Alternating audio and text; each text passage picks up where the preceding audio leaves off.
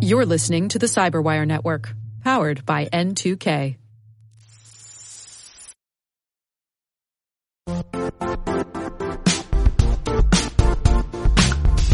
The IT world used to be simpler. You only had to secure and manage environments that you controlled. Then came new technologies and new ways to work. Now, employees, apps, and networks are everywhere. This means poor visibility, security gaps, and added risk. That's why Cloudflare created the first-ever connectivity cloud. Visit cloudflare.com to protect your business everywhere you do business.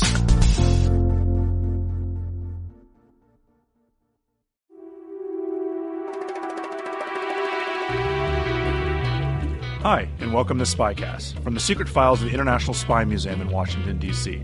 I'm Dr. Vince Houghton, the museum's historian and curator.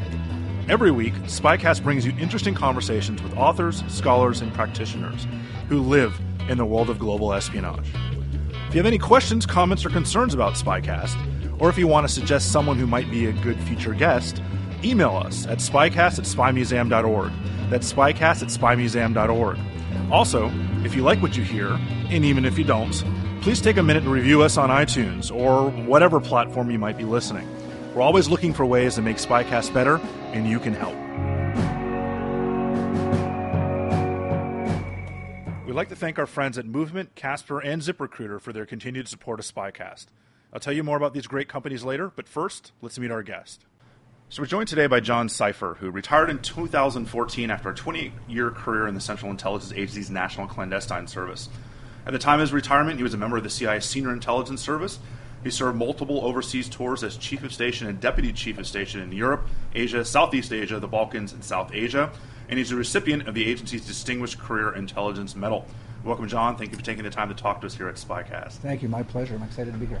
So you spent almost 3 decades in the clandestine service, and was this something you planned? I mean, did you grow up wanting to be I'm going to put air quotes around the word spy as it's used in the vernacular? I mean, this is something that you wanted to be when you were a kid, or what was a path to the agency?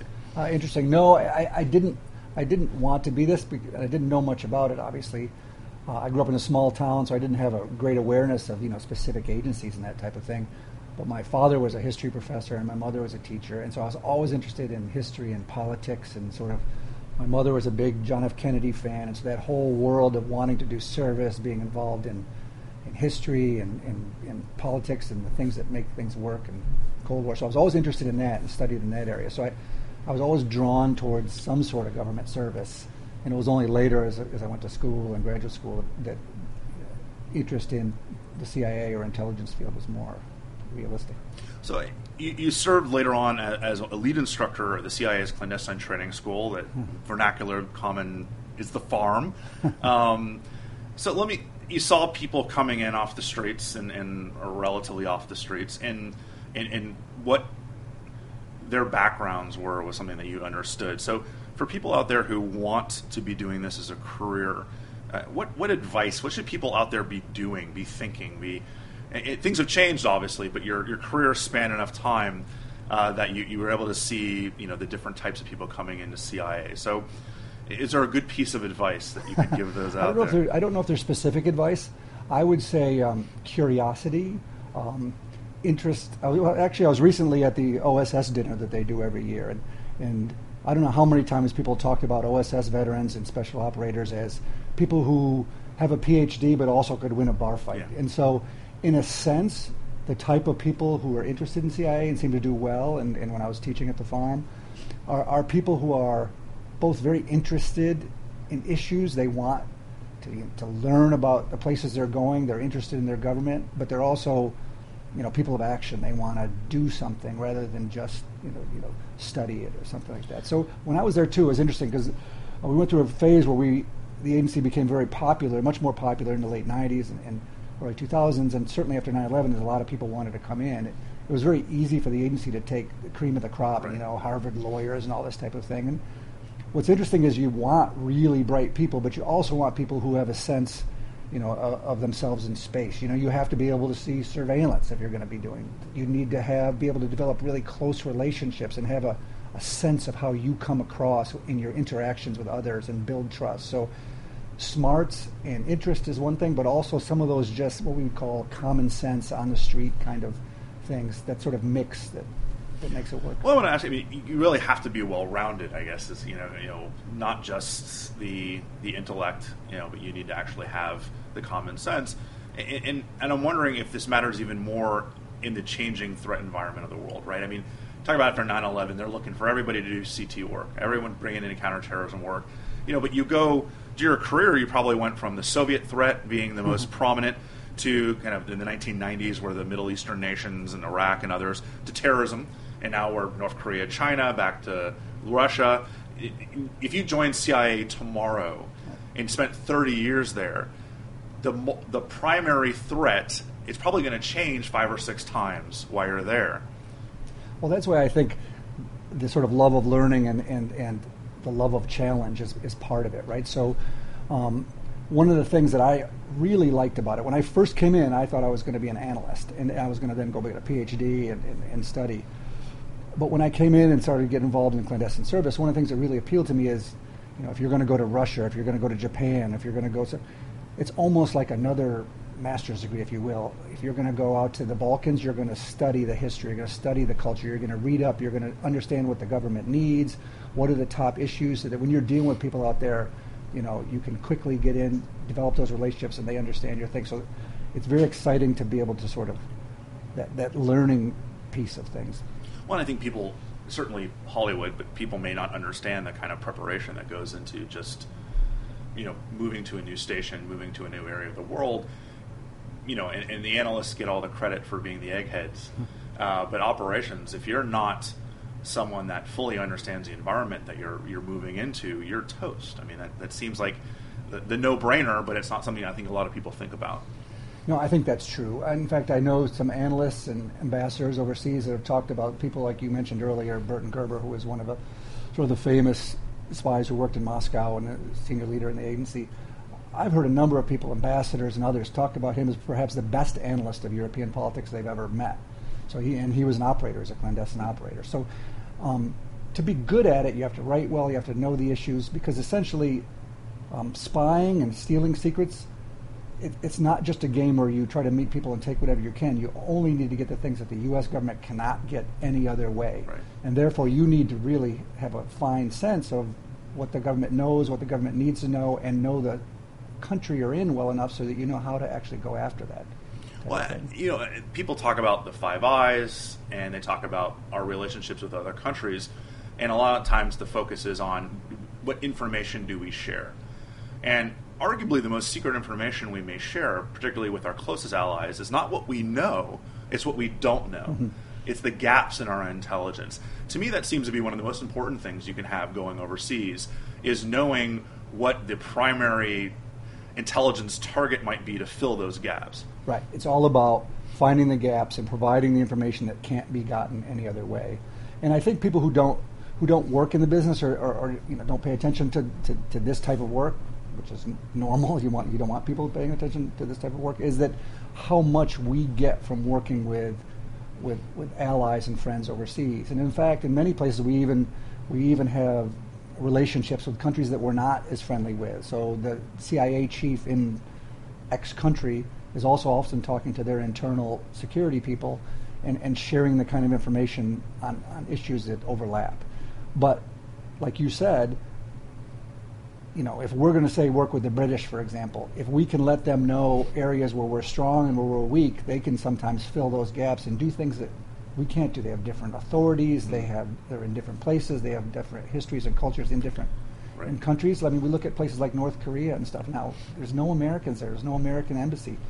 For us to have the knowledge of what makes those people tick, we need other countries who have access there to tell us those things. Well, it's like some of the relationships historically. As a historian, you look at some of the relationships in Africa and in places in East Asia where the United States really hasn't had a traditional historical role, but some of our allies have. Mm-hmm. Whether it's the French or the British as colonial powers, they may have the on-the-ground relationships still that we just haven't established yet. Well, and for example, the Australians and a lot of the Pacific Islands, and we're learning that the Chinese are moving heavily into Africa, moving into those Pacific Islands. Those are places that we don't have those relationships where, say, the Australians may or other partners, Koreans or others, may have access to those kind of things. So that's a critical part of what we do. So yes, we have people on the ground trying to steal the secrets that we need, but we also work with partners to help us do that. So I was a bit coy in your introduction about exactly where you served as a station chief, but I believe at least one of those stations has been made public. You've openly written about being one of them. But let me ask you in a general sense, Sure. What are you allowed to say about what you did? I mean, we're talking like the inside baseball side, right? When you weren't just a mid-level analyst, you weren't just a clandestine officer overseas, you were a station chief multiple places. So at the level you got to, at the senior leadership at CIA, what are you allowed to say and what can't you say?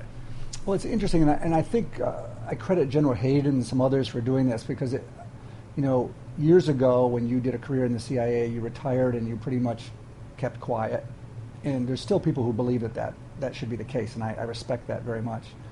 However, I think some of our leadership has realized that, part of our obligation is to sort of educate the people that we work for, the public, on the kind of things we do.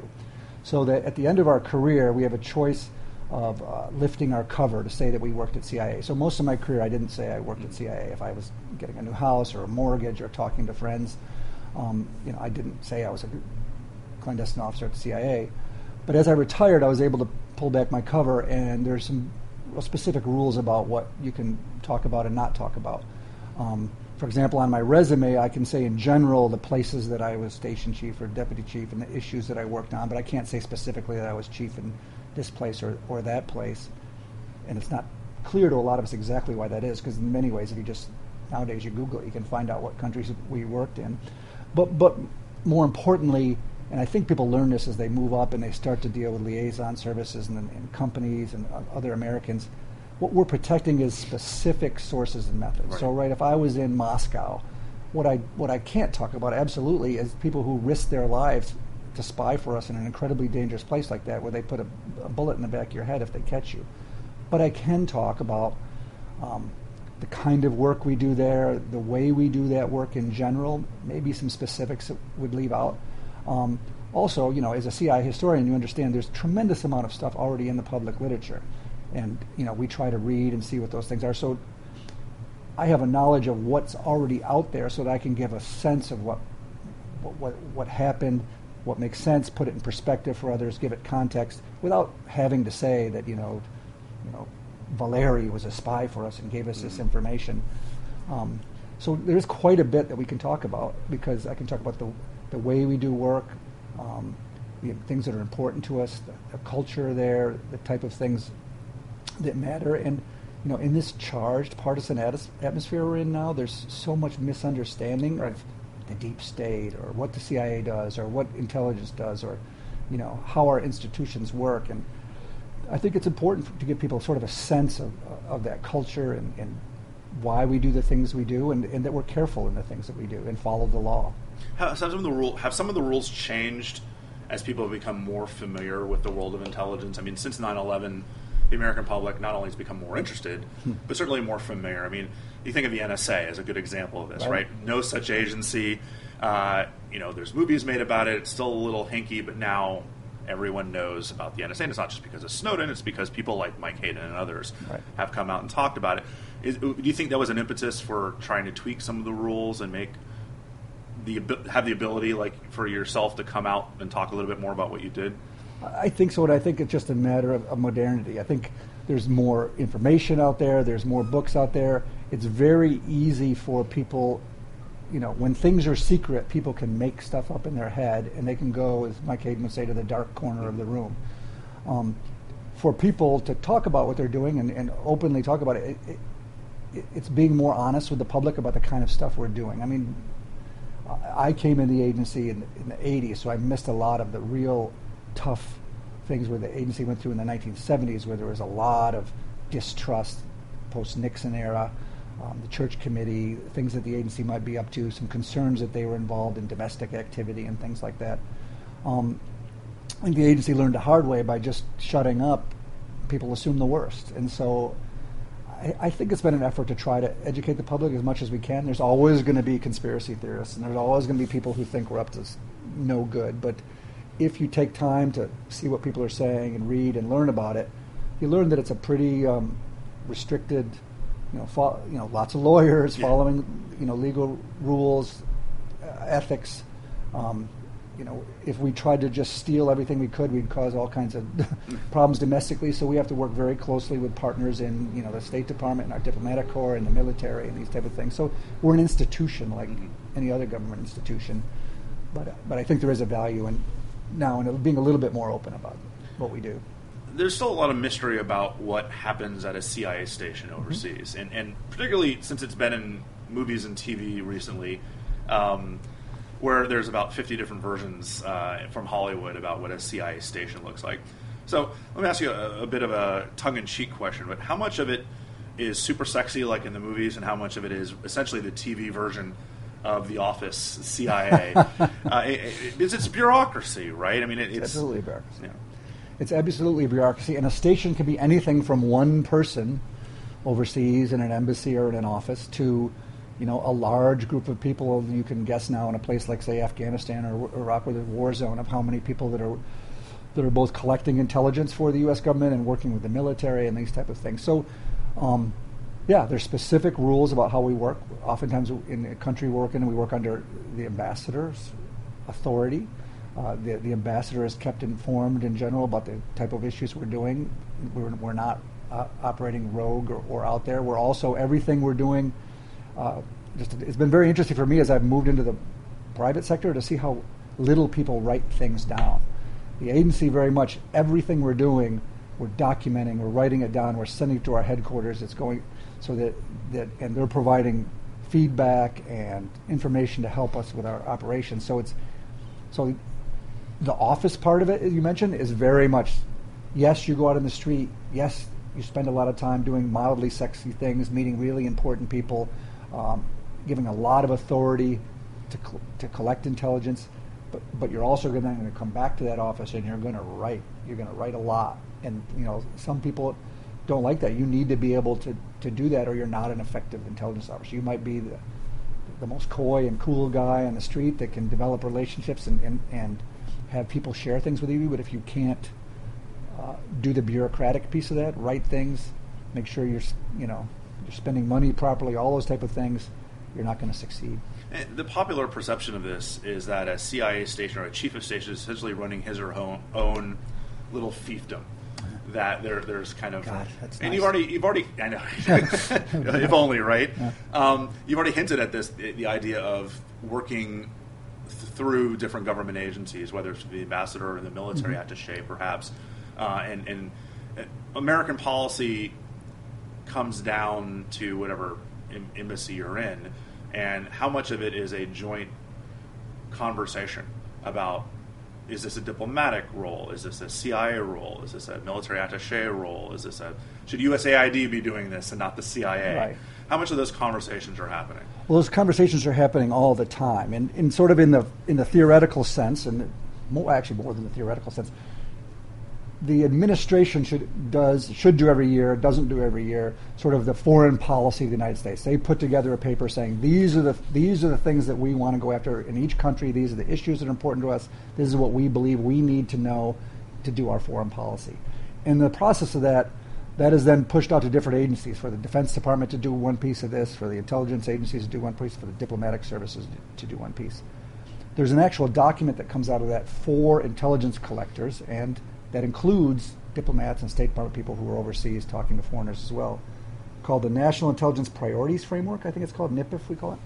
So when I'm overseas, say I'm in India, there's going to be a series of things that the U.S. government says they want to accomplish in South Asia and with India and in the United Nations. And there's a certain amount of information that they need from India. That document will say, State Department, we need you to do this piece of this. Defense Department and working with Indian military, for example, we need you to do this piece. CIA or NSA, these are the pieces that we need you to collect. So that guidance comes to each station and each station chief. And that station chief is then talking to the ambassador, talking to the defense attaché there to make it clear that, what is our lane, what are we trying to do, so that we're not causing problems with the type of work that they're doing, so that, in theory, there's an alignment through the government so that everybody's collecting and doing the things they need to do back into the administration so that U.S. foreign policy is aligned and working together. We'll have more with John in a moment, but let me take a minute to tell you about Movement. Movement Watches, spelled MVMT but pronounced Movement, was founded on the belief that style shouldn't break the bank. The watchmaker's goal is to change the way consumers think about fashion by offering high-quality, minimalist products at revolutionary prices. With over 1 million watches sold to customers in over 160 countries around the world, Movement Watches has solidified itself as the world's fastest-growing watch company. Look, the story of this company's beginning is pretty amazing. And as someone who has worked to use word of mouth and social media to build SpyCast brand, I really took to this story. In 2013, two watch enthusiasts dropped out of college with the dream of reinventing the watch industry. Tired of big brand markups, the duo set out to create a direct consumer model. And since 2013, they've really come far. The watches are gorgeous, both men's and women's watches. I told you this before, but when I went on their website to check out the watches, a huge argument broke out in my office about which one looked the best. And even though I eventually would choose a single watch, there were so many that I would love to have. And the great part is, if I want another one, I can afford it. Movement watches start at just $95. At a department store, you're looking at $400 to $500 for a watch of this quality. Movement figured out by selling online, they were able to cut out the middleman and retail markup, providing us the best possible price. Classic design, quality construction, and stylized minimalism. And again, over 1 million watches sold in over 160 countries. So you get 15% off today with free shipping and free returns by going to movement.com/SpyCast. That's mvmt.com/SpyCast. The watch I have is a really clean design. Seriously, I've been getting compliments ever since I put it on. So now is the time to step up your watch game. Go to movement.com/SpyCast and join the movement. Let me ask you, what was your management style? Because I assume being a chief of station is much in the same vein as management elsewhere, where you have to know when to delegate and trust subordinates and when you actually need to get directly involved. Did you have a particular management style that you like to use with your subordinates? Well, I think I was lucky in the sense that I remember when I first came into the agency out of graduate school, I remember that first day of coming in by the security officer and having the security officer say to me, looking at me and saying, EOD? And I looked at him and I'm like, I have no idea what you just said. He said, EOD? And I'm like, push. It's a term, enter on duty. So it means is this your first day? It was his way of saying that. And eventually you learn that a lot of the lingo and the culture that the agency grew up with comes from sort of the Navy and the way the Navy would work. And I've learned over the years now, the Army tends to be very planning-oriented and detail-oriented, whereas the Navy grew up historically, sending Admiral Dewey or someone, giving him general guidance, sending him to the Philippines or to Japan or what have you, and having him accomplish what the government's mission was, and coming back several years later to report on that. So it's like giving an amazing amount of authority to somebody to go out and do the work of it. So I think the agency sort of lives under that culture, so that it is indeed true, as you're a station chief overseas, you do have quite a bit of authority, you have quite a bit of flexibility to do the things you're doing, but at the same time, the agency and its work with other agencies, with State Department stuff, is very centralized. So we are writing things, we're making sure that nothing we're doing is sort of outside of the scope of what we're supposed to be doing back to our headquarters. And I found this as I work later in my career a lot with the FBI, is the FBI field offices tend to be, they can do a lot of their own work because they're, local, and a lot of their stuff doesn't go back to their center, their headquarters. They can collect information and write things and do stuff that it isn't in their FBI headquarters back in Washington, whereas in the agency is essentially most everything we do overseas, there's records of it in Washington. So when you were running operations wherever... I'm making it sound pretty boring. Let me ask a question a little more specific, because this is, again, I'm trying to get inside baseball as much as we can here. When you have an operation, whether it comes down from on high or it's something that you're working with a local ambassador or something, you have a staff under you, especially if you're in one of the larger stations. Mm-hmm. How much are you involved in the day-to-day on the street meeting with assets versus sending out someone else to do it as chief or deputy? So as chief, okay. So again, it sort of depends. Like I said, we'll have people who are chief because you have a very small place, right, and they may be the people who are actually on the street collecting information and writing that information up. If you're in a larger place, there's more of those executive leadership skills as opposed to in the weeds. You're holding meetings. You have branch chiefs that report to you. You're giving just general guidance on the type of things you want. Now, the agency tends to be more than something as massive, say, as the military or whatever. A station chief in most places is pretty aware of the key operations, the key agents that are being met, who's doing it, and how to make sure. Because we are very, the one thing about spying that's really critical that you sort of learn, drilled into early on, is you have to be right 100% of the time. You can't, that agent's life, that person who's providing perhaps a danger to themselves information to the U.S. government is essentially stealing from they're committing treason against their country. If they're caught, they at least go to jail. They at least lose their job. In some countries, they lose their life. And so, every time you meet that person, you have to have prepared, thought through, what are the risks.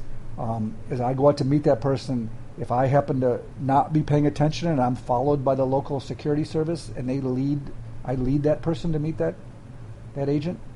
That's that one time that happens. One time you're sloppy, that person is done. And our goal is to develop those relationships and have them in place for a long time. So there is a lot of detail work and working with the young officers, as you have more experience to sit down with them and say, okay, let's talk about this person that you're developing a relationship. Let's talk about this agent that you're handling. Tell me about how you're doing it. Tell me about how you go about your day.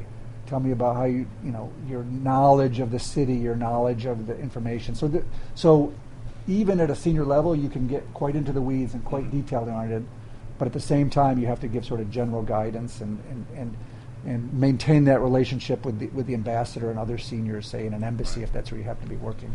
In your answer, you alluded to surveillance and counterintelligence. I want to ask it because we'll have people here in Washington, D.C. come in from some foreign embassy, and they'll introduce themselves as the second deputy agricultural attaché and the minister of shrubbery, and it's clear. Again, I'm not an FBI counterintelligence officer, but it's clear from the minute they walk in the door that they're actually working intel. How much do you think the local population, the local counterintelligence people and where you were stationed, how much do they tend to know who you were, or at least suspect? I mean, and that not you specifically, but also the CIA in general. Right. So by the time you're in most places that you've moved up through your career to be maybe a chief of station or deputy chief of station, oftentimes we're declared, which means we actually go to the local service and say, I'm the local CIA station chief. I want to work with you on a variety of areas of common interest. But under me may be people who are undercover, who are obviously not going to be known to that local service, that may be stealing from that same service, which can be a very odd sort of issue.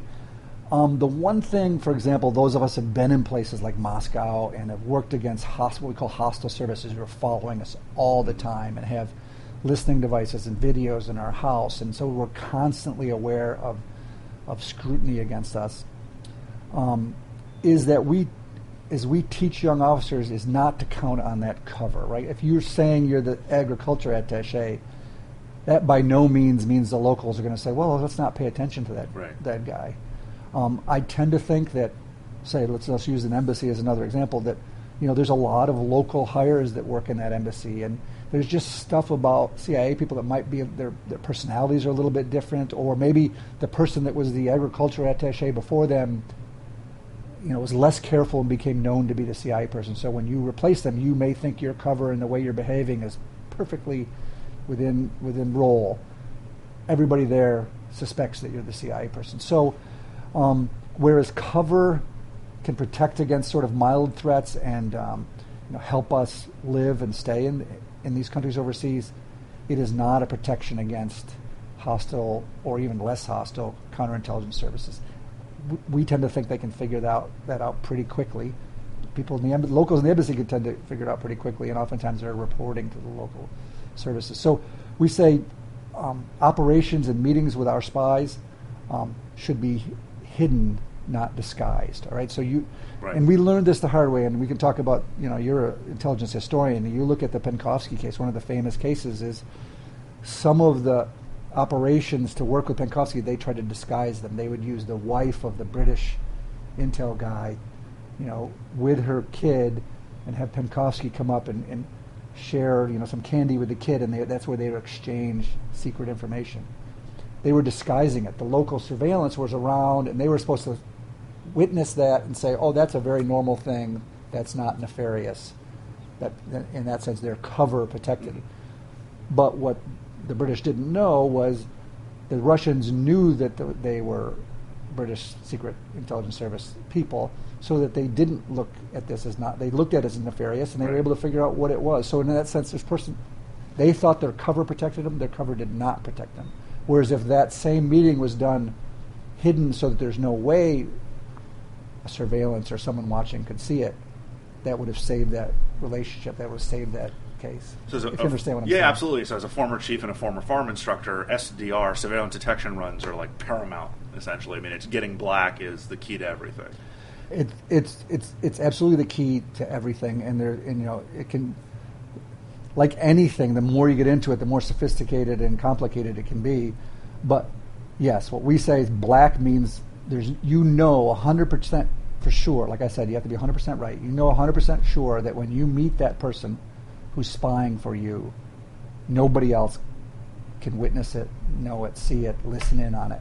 And so there's a long process to make sure that happens. So you can't be under surveillance. Like you can't be in a room that might be bugged. You can't, after that meeting, the person can't walk out of that room and be seen by locals who could report what's happening there. So that's a critical thing. And as a former instructor, it's funny, like I see with my own children, nowadays people are so tied to their GPS and their phones and, and how they travel. I mean, one of the skills that, a good case officer has to have is intense knowledge of their city, of where they are, so that, this ability to know where you are and where surveillance might be and to either to manipulate them or to know that you're clean. That means having just an incredible spatial knowledge of where you are. Nowadays, people are so tied to listening to the phone to tell them where to go. I'm nervous that they're losing some of that skill set. And obviously, as you know, again, as a intelligence historian, is tying yourself to technology. And technology can be a weakness in and of itself. It may be a way that you could be exploited. Well, I was going to ask as a follow-up question is in the last 3 decades, the transformation technology, as we all know, has been extraordinary. Where does this fall on the kind of spy counter spy pendulum? Does it make it easier for the CI people, the spy hunters, or does it give you as an operations officer a distinct advantage? In many ways, it's like the military. If you follow the military over in wars over history, there's sometimes the offense has an advantage, and sometimes the defense has an advantage. And when there's a new weapon, there becomes new ways to deal with that weapon. And it's the same thing in a sense in the intelligence space. Is when new technology comes out, there on our side there's ways to try to use that technology, and there's ways to try to really think about how that might be used against us. So it's a never-ending cycle of looking at what could be used against you and how can you mitigate that.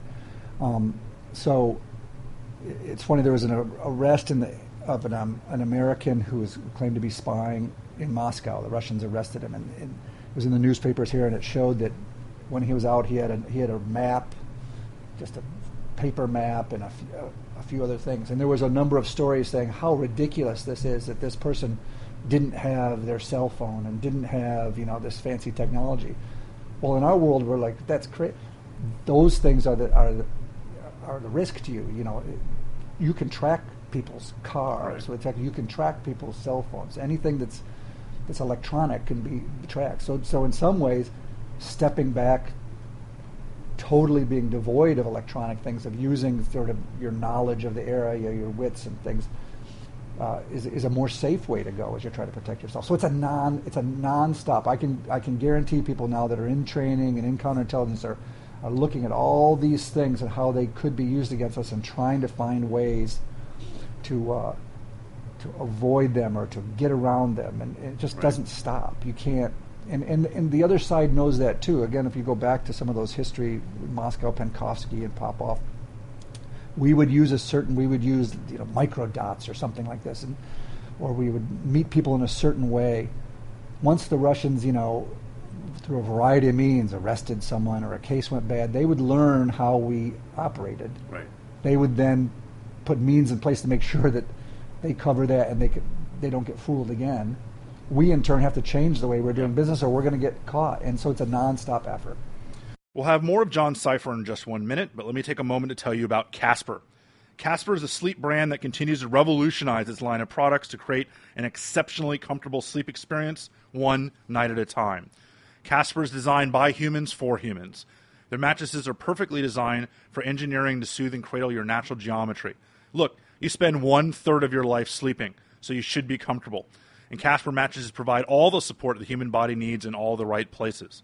Casper means quality. Casper brand mattresses combine multiple supportive memory foams for a quality sleep surface with just the right amounts of both sink and bounce. Breathable design helps you sleep cool and regulates your body temperature throughout the night, and they're designed, developed, and assembled here in the United States. Look, convenience is always key, and Casper can keep their prices affordable because they cut out the middleman and sell directly to the consumer with no hassle returns if you're not completely satisfied. Delivered right to your door in a small, how-do-they-do-that size box with free shipping and returns in the United States and Canada. You can be sure of your purchase with Casper's 100-night risk-free Sleep On It trial. So start sleeping ahead of the curve with Casper. Get $50 towards any mattress purchase by visiting casper.com/spycast and using the promo code SPYCAST at checkout. That's casper.com/spycast and use the promo code SPYCAST at checkout. Terms and conditions apply. And let me ask you a specific question about over your career, the CIA has gone through multiple transition periods, whether it's from the Cold War to the lean years of the 1990s to the post-9/11 world, now refocusing somewhat on state actors. But there's also been a transition in form and function. There's been a lot of internal changes, everything from fusion centers to a movement to counterterrorism roles, things like forward deploying analysts, which wasn't necessarily done back in the day. What are the ones that you think have really worked, and what are the ones that you think not so much?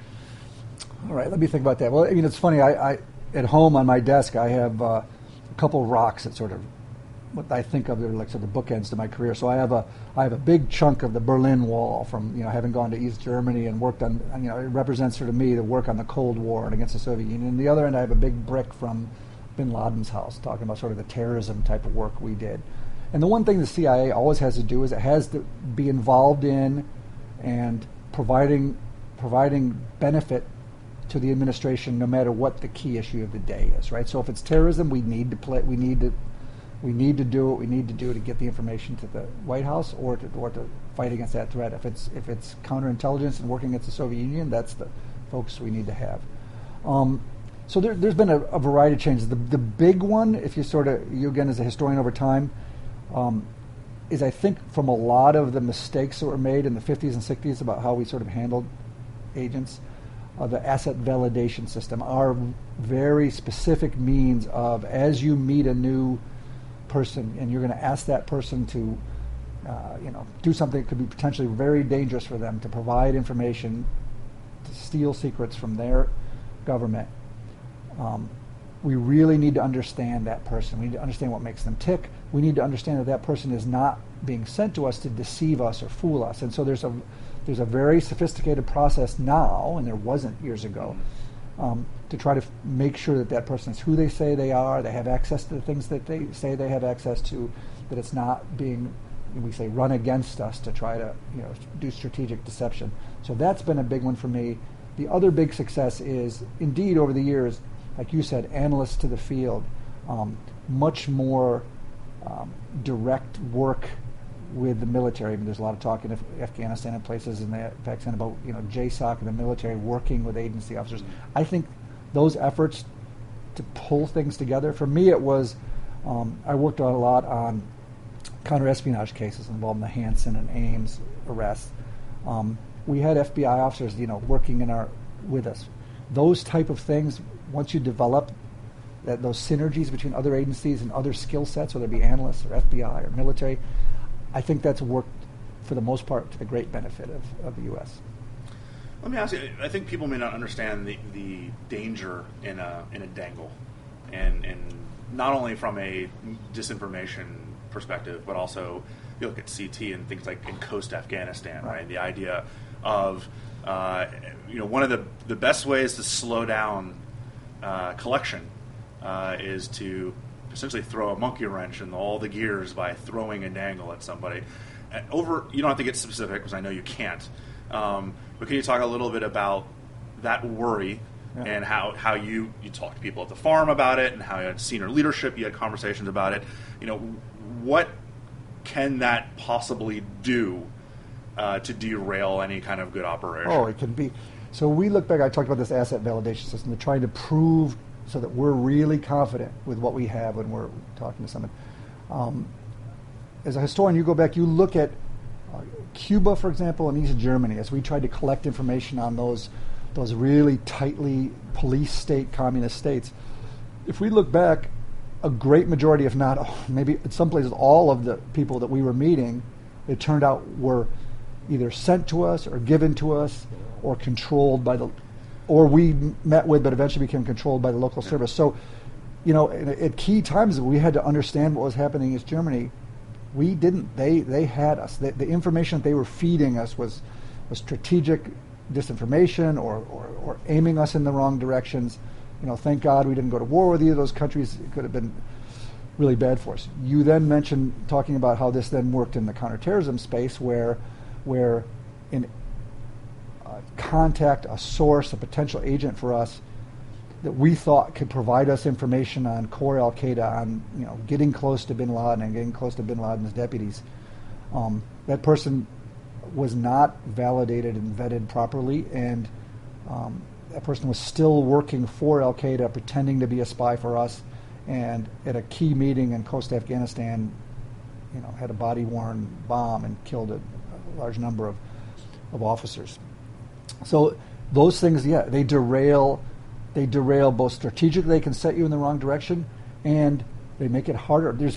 You wonder then, when someone goes through that kind of just incredible pain and danger handling a source, how many potentially good sources do we turn away because we're afraid that we might do this? And I can remember once George Tenet saying very much, the Russians are masters at this, and so they understand that we're limited in the kind of work we do in Moscow, and that they're also afraid that we're gonna get really important spies that really tell us about what's going on inside their government. So from time to time, they will send people for us.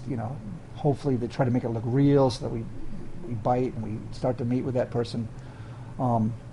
There's been times where people have come to us and provided information that just looks so good, and then we're supposed to meet them the next time, given on the circumstances. And we would sit down and say, hey, this could be a deception. This could be an effort for the Russians to try to, at the next meeting, arrest one of our officers or stop us from doing what we're doing. But this information, potentially, if this person has what they say, and some of the information they have given us, is so good that if we choose not to do it, the Russians win, right? So we're actually, if we turn away someone who can provide us the keys to the kingdom, that's not a good thing either. And I can remember George Tenet saying, hey, listen, that's the price of doing business. I'm willing to take the hit of one of our officers getting thrown out and causing a minor political flap. Because if someone like that comes to us with that kind of information and we turn them away, then the Russians have won. They've used that deception against us to make us hesitant, to make us scared. And so but in terrorism, that's the opposite. If that was a terrorist, we probably would say no to that meeting, or we'd try to find a means to control that situation so that there was less danger there. Well, I think exactly of the Adolf Tolkachev case, which was right before you got the CIA, where we were very gun shy because of the Trigon and Marty Peterson, and then it took Tolkachev many, many times to try to reach out to CIA because we were worried about that happening again. He was obviously a gold mine. Absolutely. And that to me seems, not only do you give disinformation, or you could potentially get people in trouble, but that whole gun-shy idea of get burned once and you're less likely to be aggressive in the future moving forward. Right, and I think that's one of the things why we talk publicly. I think American people need to know that we're going to be aggressive to get the information that our country needs and to try to protect our citizens. So we're going to sometimes get burned, sometimes even potentially get hurt. But we need to do those kind of things. So in that case, I mean, that book, The $1 Billion Spy, I think is a really good sort of discussion of that case. So, Stansfield Turner was the new director. Politically, the agency had gone through some bumps, and so the notion that, being aggressive and potentially, getting in trouble or creating a problem made them a little bit gun shy. Now, thank God, Mr. Tolkachev, continued to push. He was so personally driven to do harm to his country that, we turned him away several times and he kept coming back, which is great. But how many times are there people that we turn away and they don't come back? Let me shift gears a little bit to some more current events that I want to kind of get your thoughts on. One is leakers, and I don't mean Snowden level. I mean people who, in the current political climate, whether it's this administration or the last administration, have found ways to leak information out to the benefit of one political party or another. And my fear is that people seem to be willing to accept these leaks if it kind of fits their preconceived or their political agendas or other things like that. And it seems to come from higher levels than has in the past. It's not just a one-off, Snowden, whatever you think about him or not. It's from people who are still working the agencies. They don't consider themselves committing treason, but they're releasing information that would be considered classified otherwise. Yeah, this is a real danger. This is one of the dangers of, again, the hyper-partisan atmosphere now is it makes it easier for some people to justify doing things that they might understand are wrong in previous cases. So, people see that the president is willing to, say quite nasty things about, our institutions or to place blame on, institutions or professionals or blame the deep state, meaning to them that, they think that people in the FBI or CIA or military are leaking secrets. So it's a very tough area because in many ways, I think traditionally, who was it that said, was it Lippmann or somebody that said, that the ship of state is the one ship that tends to leak from the top. And I still think most of the type of leaks we're seeing are people who are briefed on either at the White House or briefed on information, or lawyers that are tied to some of these investigations and cases that for a variety of reasons for the people that they're dealing with, whatever, that they tend to leak that information. I do not think that serving CIA officers and FBI officers, I'm more sure about CIA officers, are leaking as much as people tend to think they are. I tend to think, at the end of the day, information is of no use unless it's shared. And so the information that CIA has to be shared with the administration, has to be shared with the White House, has to be shared with national security, has to be shared with the military. So in that sense, there's sort of loss of control. I also tend to think, if we're going to get into the weeds on the whole sort of collusion, Russia stuff, the Mueller investigation, my take of the leaks is that those leaks are not the kind of information we would see if somebody at the heart of that investigation, either in CIA or FBI, was sharing information. It would look different. There's a lot. It would be much more detailed. It would be much more potentially damaging, or we tend to see the stuff that bubbles up that somebody might be briefed on, so they have a piece of the puzzle, right? That doesn't mean, and I'm not trying to suggest that the CIA or the other people in the intelligence community, are totally clean and not leaking. But I don't think it's as bad of a problem from our institutions as a lot of other people say. But certainly it's a real problem because it's creating the impression that people in these institutions are partisan and don't care. And it's the one thing, as I left, I think it's the strongest part of CIA culture is that it's a nonpartisan. We have a new director that can be put in by a president, but everybody else is essentially a professional who works up through the ranks. I worked in all over the world with friends that became so close, almost like family to me. And I had no idea what their politics were. I had no idea what party they belonged to. And it wasn't until I retired and was on Facebook that I often found out, like, holy crap, I had no idea he was right-wing nut or a left-wing nut. So, I mean, that sort of working for the country and not for party was something that was really a strong culture, at least in CIA. And so when I see all these stories about leaks and it's for this party or that party or anti-president or for the president, it hurts me because I don't think that's the CIA, no. You've written extensively and you've been interviewed on something that's now back in the news, thought it died or at least gone underground for a little while, and that's the Steele dossier, the so-called Steele dossier. And it's, as we speak, people on the Hill are yelling at each other about it because of who ordered it and who paid for it. We don't need to get too far into that. First and foremost, it was opposition research, clearly. I mean, we know that now. It was originally paid for by a Republican opponent of Donald Trump and then picked up by somebody on the left. The DNC denies it was them. Clinton campaign denies it was them. Somebody paid for it. I think there was some reporting yesterday about DNC saying that somebody saying that they had done it, but they paid for it, right? But the highest levels, everyone's pointing fingers at everybody else. And opposition research goes on in every single political campaign ever made, and this seems like it's making it much easier to dismiss. But I want to kind of go in the weeds a little bit on it because you have in the past, and I want to kind of go that direction.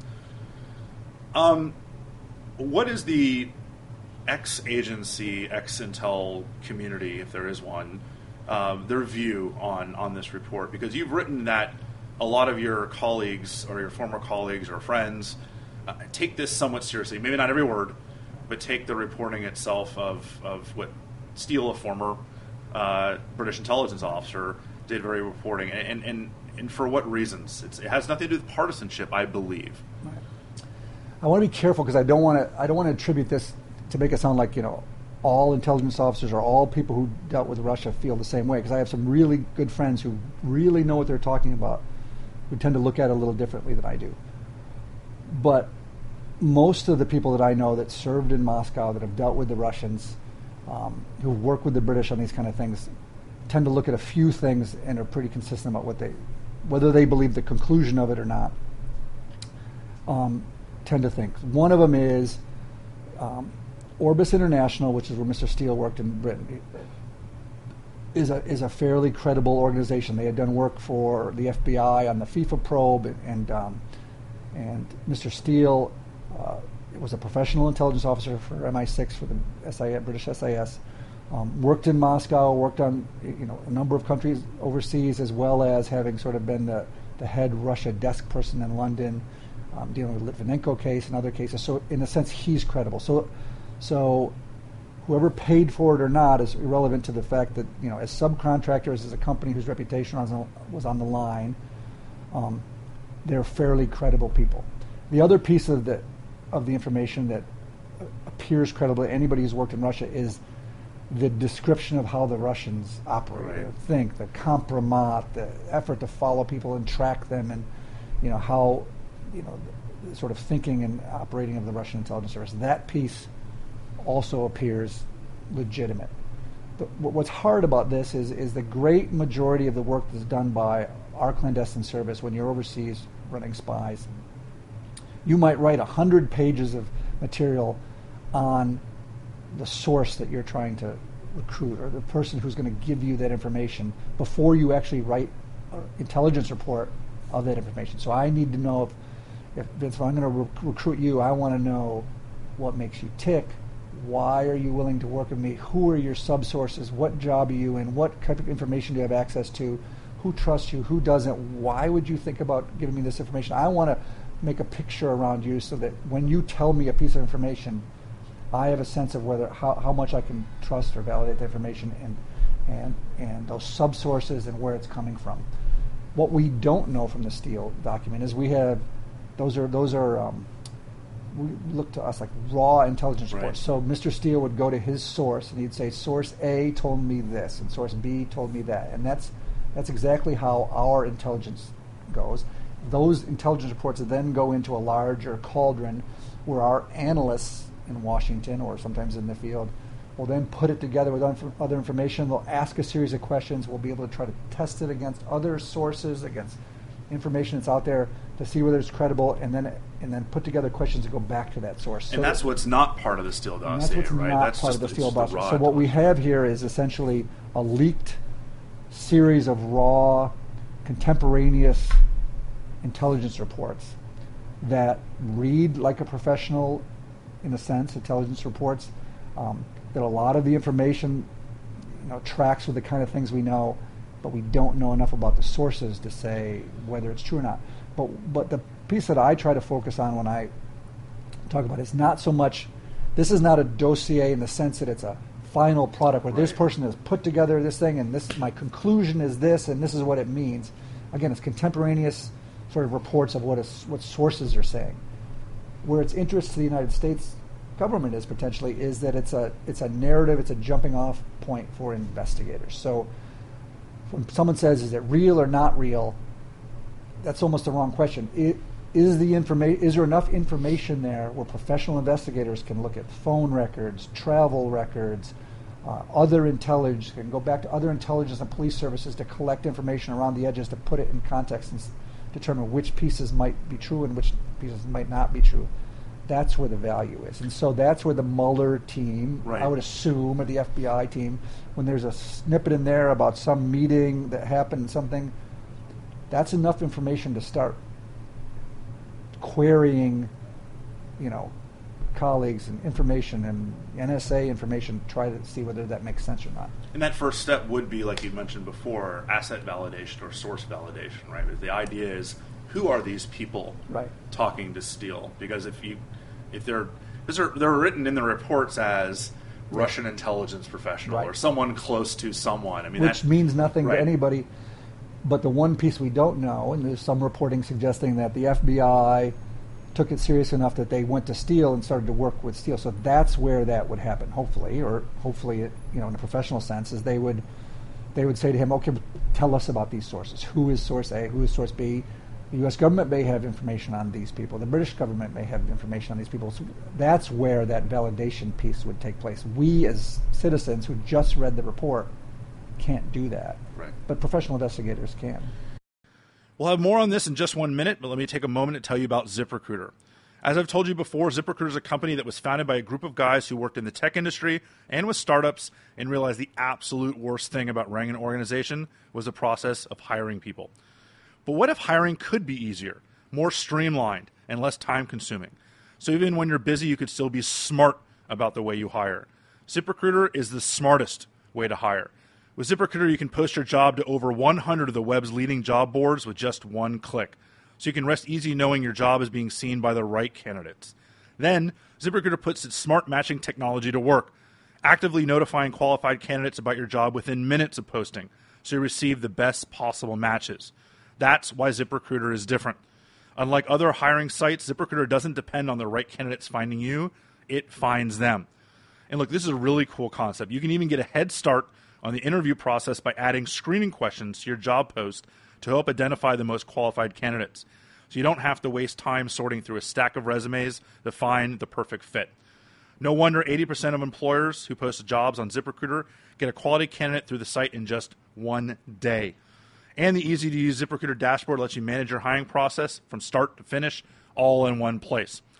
So find out today why ZipRecruiter has been used by growing businesses of all sizes and industries to find the most qualified job candidates with immediate results. And right now, our listeners can post jobs on ZipRecruiter for free.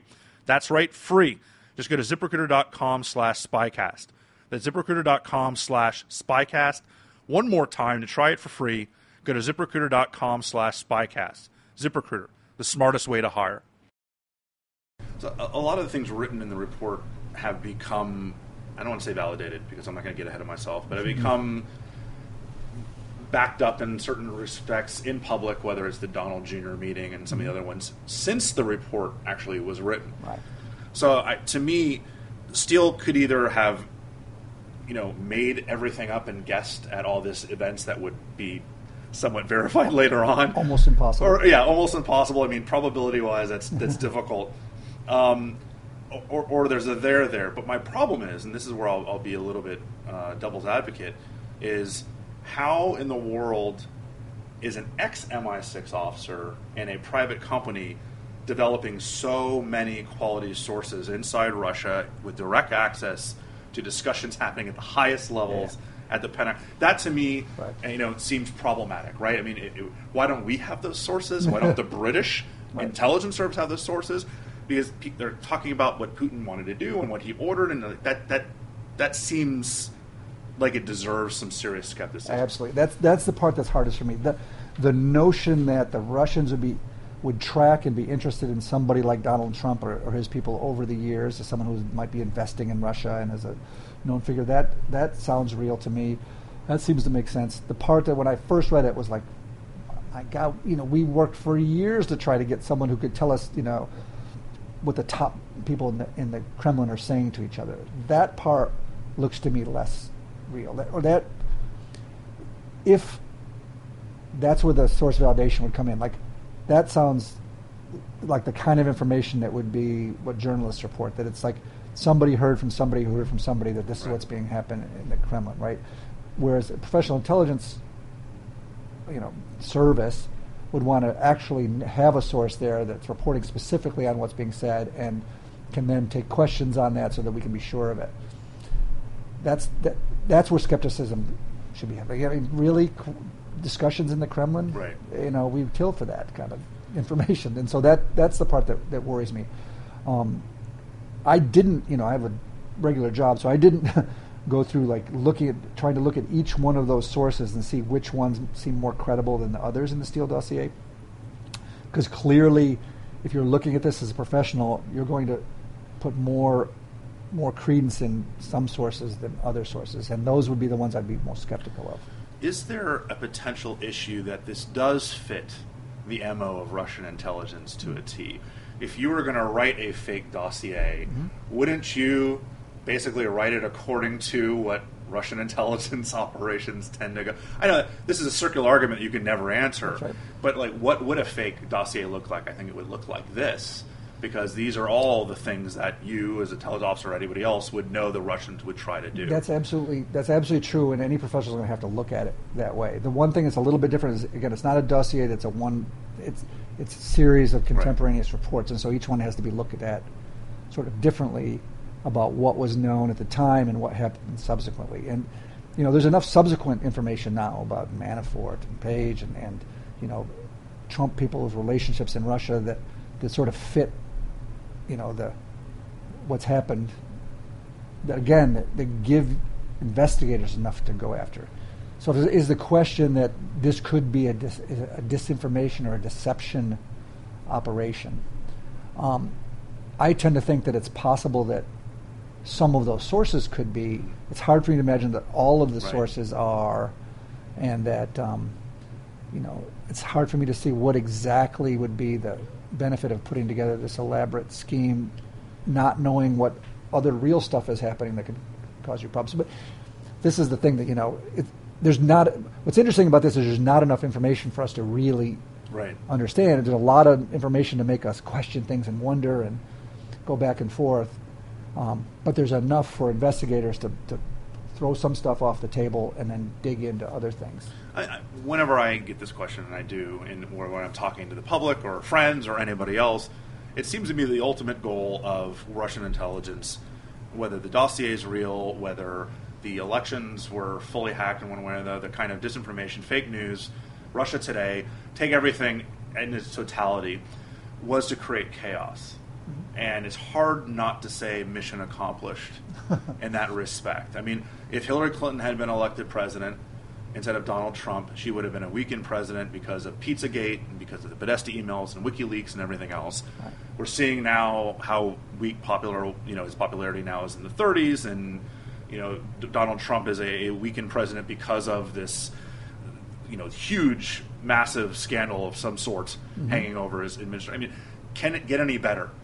Right? I mean, it seems like arguably this is one of the best covert action, regardless of what it was, of all time against an opponent that you don't have a means necessarily to combat militarily. This seems to be a nice, interesting way to get at us through other means. Yeah. What's interesting about this is exactly that. And if you look at this in its totality, the people to blame are ourselves, really. So essentially, it's our own dysfunction, our own hyper-partisanship, our own splits that the Russians are able to take advantage of. Again, as a historian, you're fully aware that it's very similar to what the Russians have been doing forever. Their effort is to confuse, sow chaos, take advantage of the fissures between Western Europe and the United States. They've been doing it forever. They've been using forgeries. They've been using false stories. They've been using information. It was supercharged because, if there was a counterintelligence failure here on the United States side, it was not understanding the power of Facebook and Twitter and Reddit and all these kind of things and how they could be used. Used to be the Russians, if they were trying to put false narrative out there to say the U.S. created AIDS or these type of things, they would put out a story in some leftist Indian newspaper and hope it would get picked up somewhere, and they would put it in other newspapers and it would hope it would work its way into the West. And this is not a hypothetical. This is exactly what happened. No, exactly right. And then some of these countries that are sort of anti-U.S. anyway would pick up on it, and it would gain momentum, and they would get it. Nowadays, they can just pay for that ad. They can just put it into Facebook and micro target certain things. They saw Black Lives Matter. They saw racist issues. They saw fights over gun rights. These are things that they could just stoke for the sake of stoking, and we played into it and sort of tore into ourselves here. Are they better at us at getting dirty? I mean, the conventional wisdom was that they lost a step or several steps at the end of the Cold War when the KGB was disbanded and the SVR still isn't what they need to be, but the FSB seems to be doing a pretty good job. I mean, are they now back?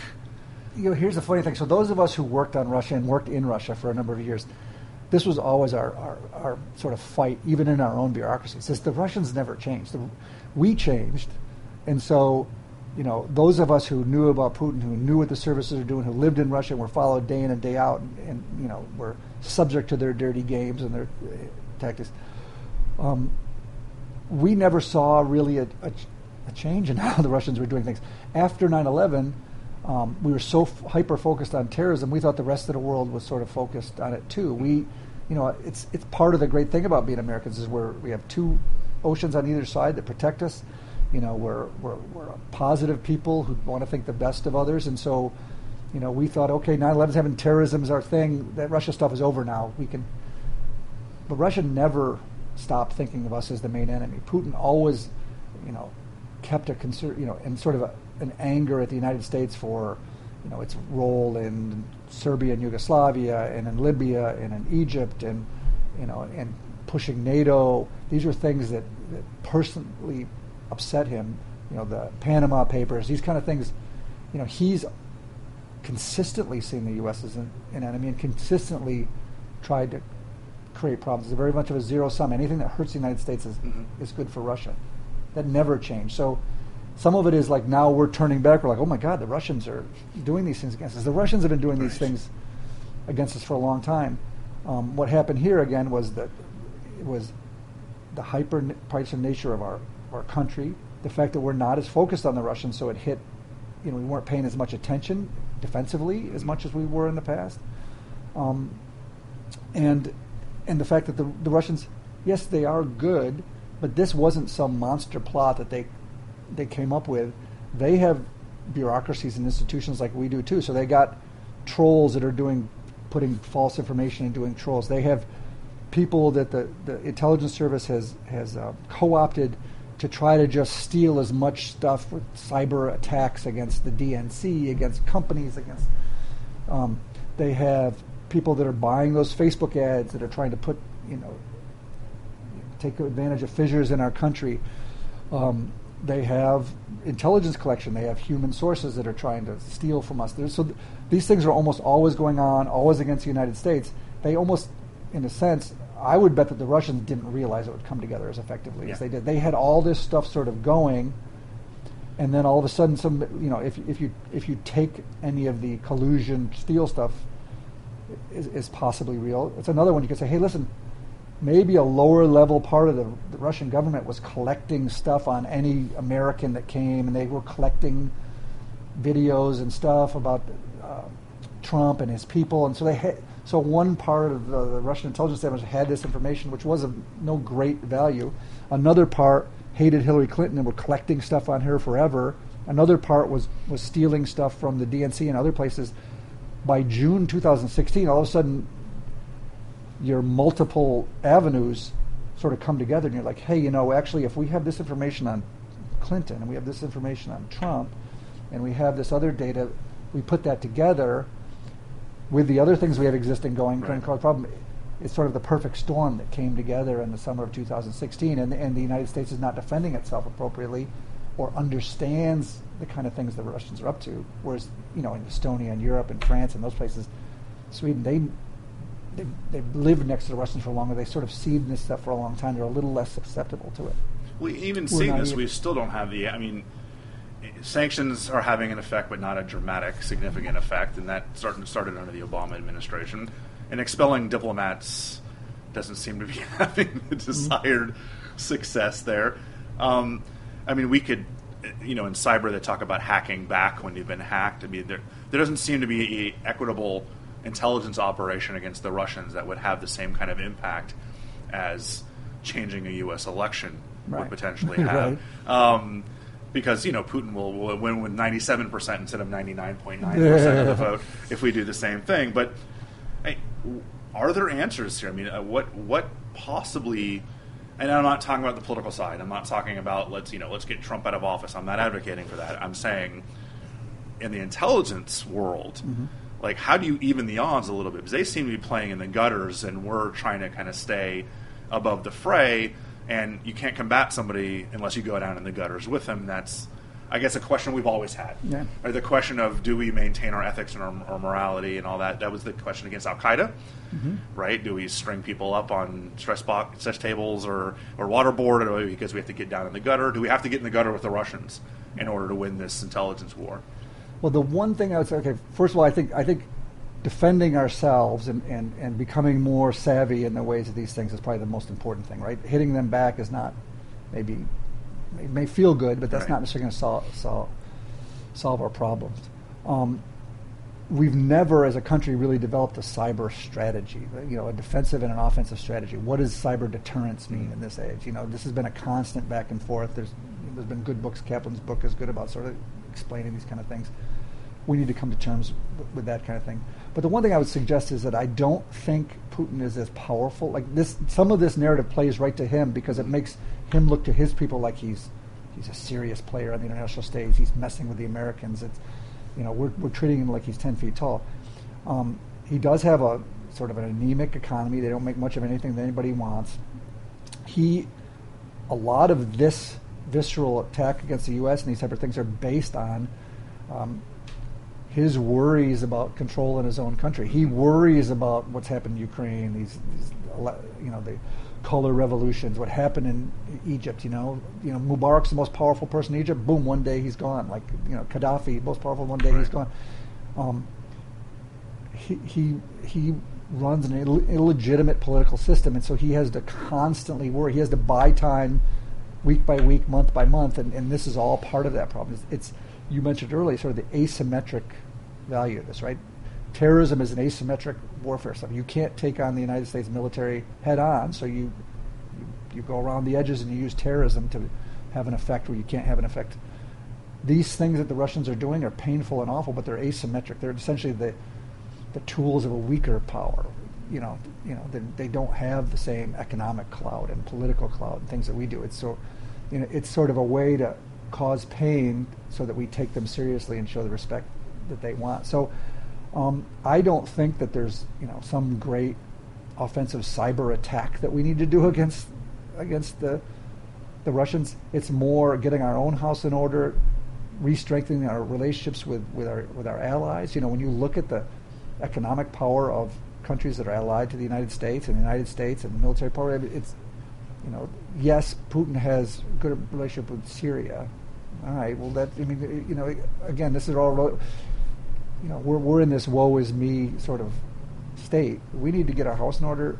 We need to defend against these things, but then we need to keep the pressure on, and we need to work with allies to sort of continue to pressure Russia to, if they're not going to change their ways, to defend ourselves against it. But you're right. There's no, right. We're not going to hit them with a covert action or mess with their election. It's going to have a discernible effect. The last thing in the world he wants is the strengthening of NATO, which is kind of his ultimate goal, is to weaken it to the point of collapse. And right.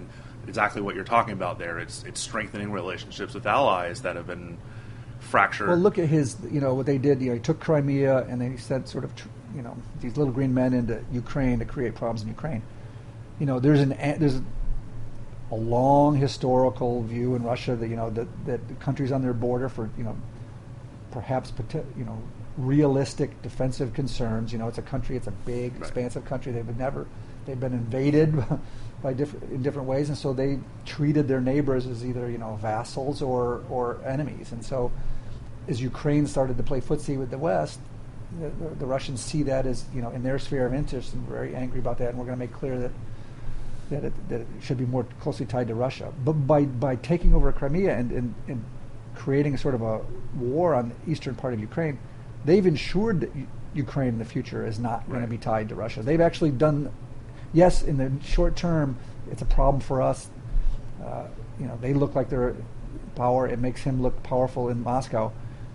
But if you wanted Ukraine to be a Russian sort of ally, or it's not going to be in the future. You can't kill all their people and then say, hey, be on our side. And boy, is it locked in the Baltics to being on NATO's side in Poland. No. I was in Estonia a few weeks ago, in fact, and they figured out. They know exactly what they need to do. They lived under Soviet Union. They know the Russians. They know the Russians hack and attack. Probably the first big cyber attack was against the Estonians. It shut down their banking and everything system. And so they're not naive. They know exactly what they're dealing with. And being part of NATO is sort of the ultimate protection for them. Well, John, I appreciate the time you've taken, and we really appreciate talking to us here on SpyCast. All right, my pleasure. Thanks. Anytime. The International Spy Museum is a full 501c3 nonprofit institution. To help support future educational programming, please visit spymuseum.org and click on our Donate Now link at the top of the page. We'd like to thank Movement Watches, Casper, and ZipRecruiter for continuing to support the SpyCast family. Remember, you can get 15% off today with free shipping and free returns by going to movement.com/SpyCast.